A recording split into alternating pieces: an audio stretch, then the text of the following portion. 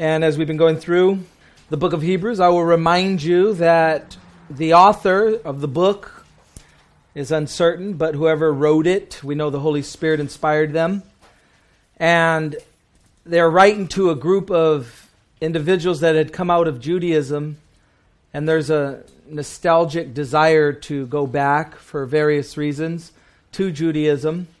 And so through a bunch of point of comparisons, they've elevated Jesus, the writer of the book of Hebrews has elevated Jesus above all of these types within the Old Testament, and the desire to go back to Judaism would be going back to a shadow and to something that isn't as extravagant as Jesus is. And so we're going to see that continue on in this chapter, and this chapter really reads like the first quite few verses read like a Rembrandt, like a work of art, like a masterpiece, where not a whole lot of commentary is necessary. You almost mess it up by trying to comment too much on it. So we're going to read through, and then when we get to the end of the chapter, we're going to be able to apply it. So you'll see how that functions. Hebrews chapter 10, let's ask God to go before us. Father, we ask your blessing upon this time as we have another opportunity to sit under your word, Lord. We pray that we would be moved by the Holy Spirit to just have a taste of this wonder that you are for us and to us, to once again be grateful and thankful for all that you've accomplished for us in the sacrifice on the cross on our behalf. And so, Lord, bless this time that we have in your word and open up our eyes and our ears to understand what it is you want to speak to us specifically this evening in Jesus' name. And all of God's people said, Amen. Hebrews chapter 10, verse 1, for the law, having a shadow of good things to come and not the very image of the things, can never, with these same sacrifices, which they offer continually year by year, make those who approach perfect. For then would they have not ceased to be offered. For the worshippers, once purified, would have had no more consciousness of sins, but in those sacrifices there is a reminder of sins every year, for it is not possible that the blood of bulls and goats could take away sins. So the author is letting us know that the sacrifices that were offered in the Old Testament gave the believers an ability to approach God, but they had to do it constantly, offering these sacrifices. And if you think about it, kind of like a credit card. They had to pay later, and then pay later, and swipe that card and pay later, and swipe that card and pay later. But there was always a penalty. There was always something to pay. Goes on in verse 5, therefore, when he came into the world, he said, sacrifice and offering you did not desire, but a body you have prepared for me, and burnt offerings and sacrifices for sin you had no pleasure. Then I said, behold, I have come. In the volume of the book it is written of me to do your will, O God. And then he almost says the same thing but differently, previously saying sacrifice and offering, burnt offerings and offerings for sin you did not desire, nor had pleasure in them, which are offered according to the law. Then he said, behold, I have come to do your will, O God. He takes away the first, that he may establish the second. By that will we have been sacrificed through the offering of the body of Jesus Christ once for all.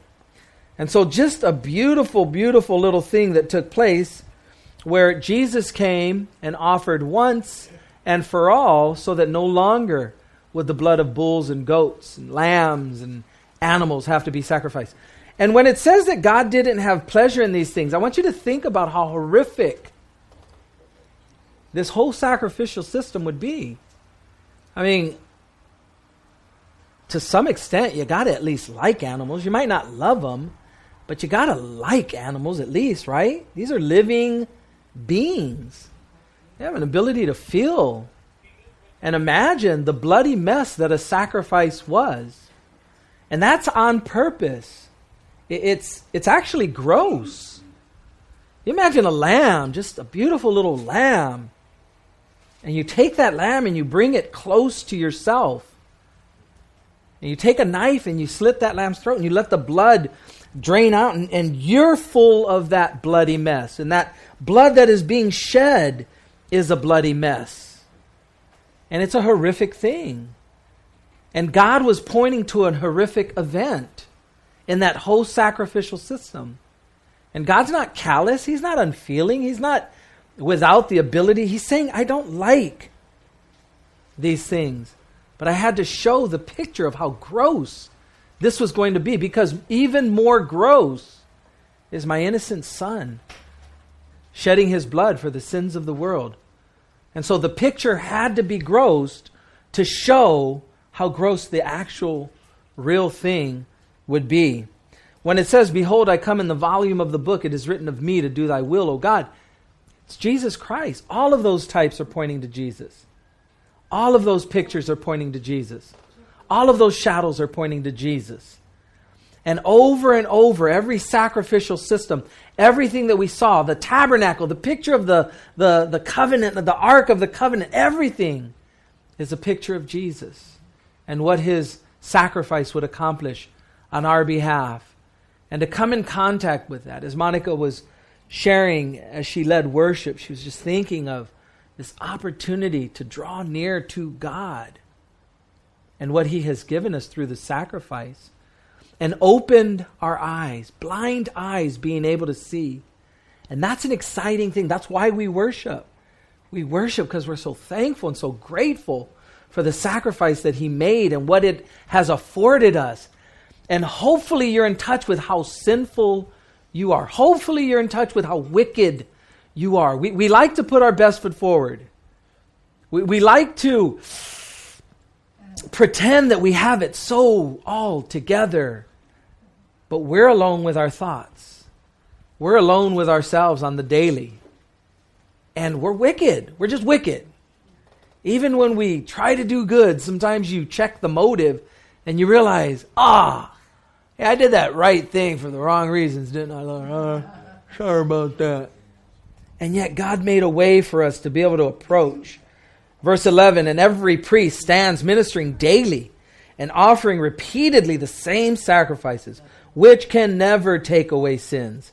But this man, Jesus, after he had offered one sacrifice for sins forever, sat down at the right hand of God. What? He's not standing in the Holy of Holies, dancing around, almost running so that everybody could hear the bells on the end of the robe to know that everybody's, hey, I'm still alive in here. I'm coming out soon. It's told that there was a rope tied around the high priest's ankle so that just in case they stop hearing those bells. Oh, yeah, Jimmy didn't make it, guys. Jimmy didn't make it. We're going to have to pull him out. Woo, okay. Sin in his life or something. I don't know. Jesus is not standing. Jesus is seated. What does that speak of? A finished work. He's seated at the right hand of God in glory and in power. And what does he stand for? He stood to receive Stephen. I would imagine when one of his kids comes home, he stands to receive us. And that's just a beautiful picture. But he's seated, declaring, my work is done. It's done. It's finished. Verse 13, from that time, waiting till his enemies are made his footstool. There's a time coming, God, where, man, it's a horrific time. Angela was showing me a picture of the chip that's being implanted in coworkers at a company. I forgot what state it was, but Wisconsin? Yeah, and you know, you look at that. If you want to receive a chip, by the way, you can go ahead and do that. That ain't the mark of the beast. You will know that the mark of the beast is coming. And if you have a strong aversion and conviction against it, then don't. You know, I'm sure it's a voluntary thing. But there's a day coming where we know that you're not going to be able to buy or sell unless you have a mark in your wrist or on your forehead. So we know that the technology's there. We know that the signs are there. We know that things are fulfilling as we live. And it's just horrific that there's a time where people that shake their fists of God, God's enemies, are going to be reckoned with. But that's not a time that we as Christians should glory in. Right now is a time of grace, a time of love. Get that grace, get that love out there. Let people know. For by one offering, verse 14, he has perfected forever those who are being sanctified. Aren't you glad that you're not a finished work? You're not what you used to be. You're not what you're going to be. But He is perfecting forever those who are being sanctified. But the Holy Spirit also witnesses to us, for after He said before, this is the covenant that I will make with them after those days, says the Lord. And so now He's quoting from Jeremiah, the new covenant. I will put my laws into their hearts and in their minds. I will write them. Then He adds, their sins and their lawless deeds I will remember no more. Now where there is a remission of these, there is no longer an offering for sin. The idea of the new covenant, there's that scripture in 1 John that says that His commandments are not burdensome. And His commandments are not burdensome because He is supernaturally, after He writes it on your heart, He is giving you the desire and the ability to fulfill the commandment. What a deal. Like, it boggles my mind. Wait, God, well, hold up. Okay, so here's your commandment, and now you're changing my heart to want to obey the commandment, and then you're giving me the power to actually obey the commandment. God, you're doing all the work? Yeah, pretty much. Yeah, God's doing all the work. We couldn't do it on our own. What a deal. The Old Covenant proves that we couldn't do it on our own, right? It showed us that we can't keep the law. So God said, I'm going to write it on their hearts, and then I'm going to give them the ability and the desire to fulfill it. That's a pretty good deal. That's a pretty good deal. Verse 19. Therefore, so now notice we have our application. Brethren, having boldness to enter the holiest by the blood of Jesus, by a new and living way, which He consecrated for us, through the veil that is His flesh. What happened to the veil when Jesus died on the cross? So it's telling us His veil right here was ripped for us. You had something, man? No? Okay. So His flesh was like a picture of the veil that was rent from top to bottom. That was ripped. Isaiah 53. That's gruesome again. The sacrifice is gory, isn't it? But it's showing us what that accomplished for us. Let us draw near, verse 22. Is that where I'm at? 21. And having a high priest over the house of God, let us draw near with a true heart in full assurance of faith, having our hearts sprinkled from an evil conscience and our bodies washed with pure water. Let us hold fast the confession of our hope without wavering, for He who promised is faithful. And let us consider one another in order to stir up love and good works, not forsaking the assembling of ourselves together, as is the manner of some, but exhorting one another, and so much more as you see the day approaching. So our application then becomes, let us draw near with a full heart of full assurance of faith. Notice the word faith. And then it says, let us. There's three let us. Let us hold fast confession of our hope. So we have faith, hope. And then another one in verse 24. And let us consider one another in order to stir up what? Love and good works. Faith takes care of the past. Hope takes care of the future. Love is for the present. Reduce me to love, Lord. Reduce me to love. To behave in love, to think in love, to act in love, to put others' needs above my own. Faith takes care of the past. Hope takes care of the future. Love is for the present. He's going to go into one of the greatest chapters in all of the Bible next chapter. Hebrews chapter 11. And you have the faith chapter. And we're going to slow down there because we're going to just basically see a picture of all the Old Testament patriarchs that had just walked by faith. And so how were they saved? They're saved the same exact way we're saved. Through faith, trusting that God would one day send a deliverer, a Messiah. And through that, looking forward to that Messiah, looking forward to the cross, they are saved. How are we saved? We look back in past, right? To the cross, to the Messiah. By faith, we trust. Hope is, two things need to take place for there to be hope. Last week, lead singer of pretty popular 90s rock band committed suicide. Hope wasn't there. He had divorced his wife, or his wife divorced him, lives up in Rancho Palos Verdes, and had a concert this weekend, but he just couldn't go on. So he killed himself. No hope. This world is lost, and they have no hope. Hope is expectation and desire. Expectation and desire. And if we can recognize that no matter what happens in life, if we would have the perspective that we can, notice in verse 19 what he said, therefore, brethren, having boldness to enter the holiest by the blood of Jesus, by a new and living way, which he consecrated for us through the veil, that is his flesh. Guys, nothing should ever not allow you or bring you to run to the feet of Jesus. Whether you're in a desperate situation, whether there's blessings, whether there's good things, whether there's... Everything should be something that just drives us to be able to turn to God, look to God, trust in God.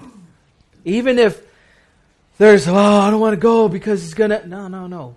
Don't believe any lie that would keep you from being able to go to God and run to God. Your sinfulness is a reason to run to God. Your shame is a reason to run to God. Your guilt is a reason to run to God. Your sinfulness is a reason to run to God. Your confusion is a reason to run to God. Your ailment is a reason to run to God. There should be nothing that happens in your life that doesn't cause you to go to God, because that's where your help comes from. That's where you're going to be better. And the enemy will lie. He will lie, and tell you all kinds of masquerading lies. So be careful. If you ever feel, I can't go to God, I can't approach God, I'm not. Those are lies. Those are lies. So be careful, because we do get in positions in life sometimes where, man, this is tough. This looks hopeless. Run to God. We always have hope in God. We always have what we need in God. So we see their faith, hope, love, right? God bless you. When he says, and let us consider one another in order to stir up love and good works, not forsaking the assembling of ourselves together, as is the manner of some, but exhorting one another, and so much the more as you see the day approaching. Within that construction of that sentence in the Greek is a command to go to church. So if anybody ever tells you, I don't go to church, whatever reason they give you, why don't you go to church? I'm always suspicious of people who say they're Christian and they don't go to church. Why wouldn't you obey the commandment to go to church? Because church is more than for you.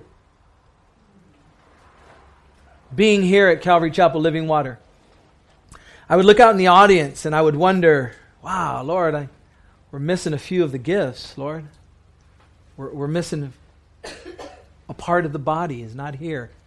It's interesting. All right, Lord, you'll bring them, because that's what God does.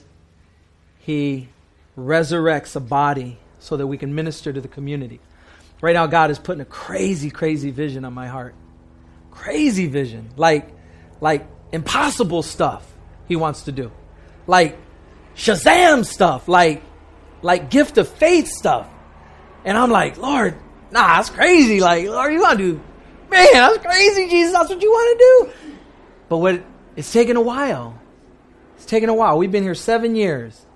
And I've watched the Lord assemble and bring, not a big church, but I'll take small and strong all day over big and weak, over big and superficial. I'll take small and deep all day. And so as he's putting this thing, I'm like, wow. And Joshua's a clear fulfillment of what he wants to do. And, the Lord has just shown me little things, and I'm just amazed. I'm like, dang, Lord, you going to blow some people away with that? All right, here we go. When we don't go to church, when we refuse to go to church, we're hurting the body. Imagine if you went somewhere and your arm didn't show up. Arm just wanted to stay home. I'm tired, cobijas. I'm going to pull up the blankets over my... I don't want to get out of bed today. And your arm just stayed there and your whole body went. You'd be like, oh, darn, I got to work with one body today. One arm, in my body. Okay, I guess I ain't going to do as much as I could do with two arms, but all right, I guess I'll get it done. Would you not be diminished? Imagine if a leg and an arm wanted to stay home. Oh, man, I got to hop and only use one arm. I was going to be a tired arm when I'm done, right? That's what we do in the church. That's what we do when we forsake the assembling. when we don't go to church. And God will wait it out, right? 7 years is nothing to God. But I'm sitting there looking, I'm like, all right, Lord already told me the work I'm going to do is going to come through the body. You prepare the ministers. You teach. You be faithful with what I've called you to. And watch the work that I will do in my time. And so as I see it coming together and I see God starting to put things on my heart, and I'm just like, it's about to go down. Mic drop pretty soon. I'm like, okay, Lord, we'll see how long that takes. Because 7 years, there's God. Be careful with that. Notice why he wants us to come together. He wants us to exhort one another, and he wants us to love. Where was the other one? Not forsaking, and let us consider one another to stir up love and good works. Stir up those gifts. Stir up the desire to just be used by God. The minute you gave your life to the Lord, you had everything at your disposal that God can use to use you. Did you know that?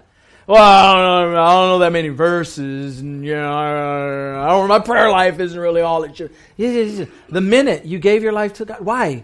Because the Holy Spirit dwells within you, and it's the Holy Spirit that will speak through you. Verse 20, I can't see it. 8. Oh, it's the just shall live by faith one. 26. Thank you. Can't see it. My eyes are gone. Now notice this strong warning. For if we sin willfully, after we have received the knowledge of the truth, there no longer remains a sacrifice for sins.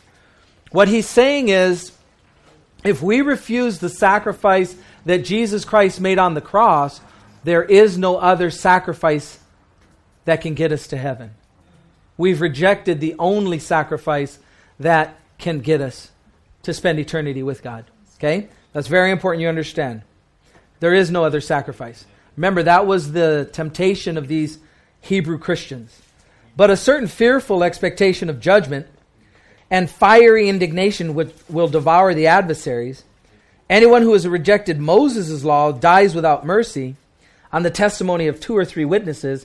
Of how much worse punishment do you suppose will he be thought worthy who has trampled the Son of God underfoot, counted the blood of the covenant by which he was sanctified a common thing, and insulted the Spirit of grace?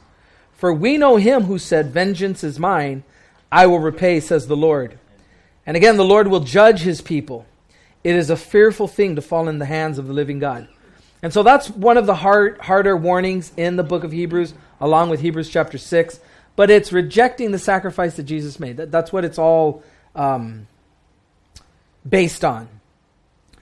But recall, verse 32, the former days in which, after you were illuminated, you endured a great struggle with sufferings.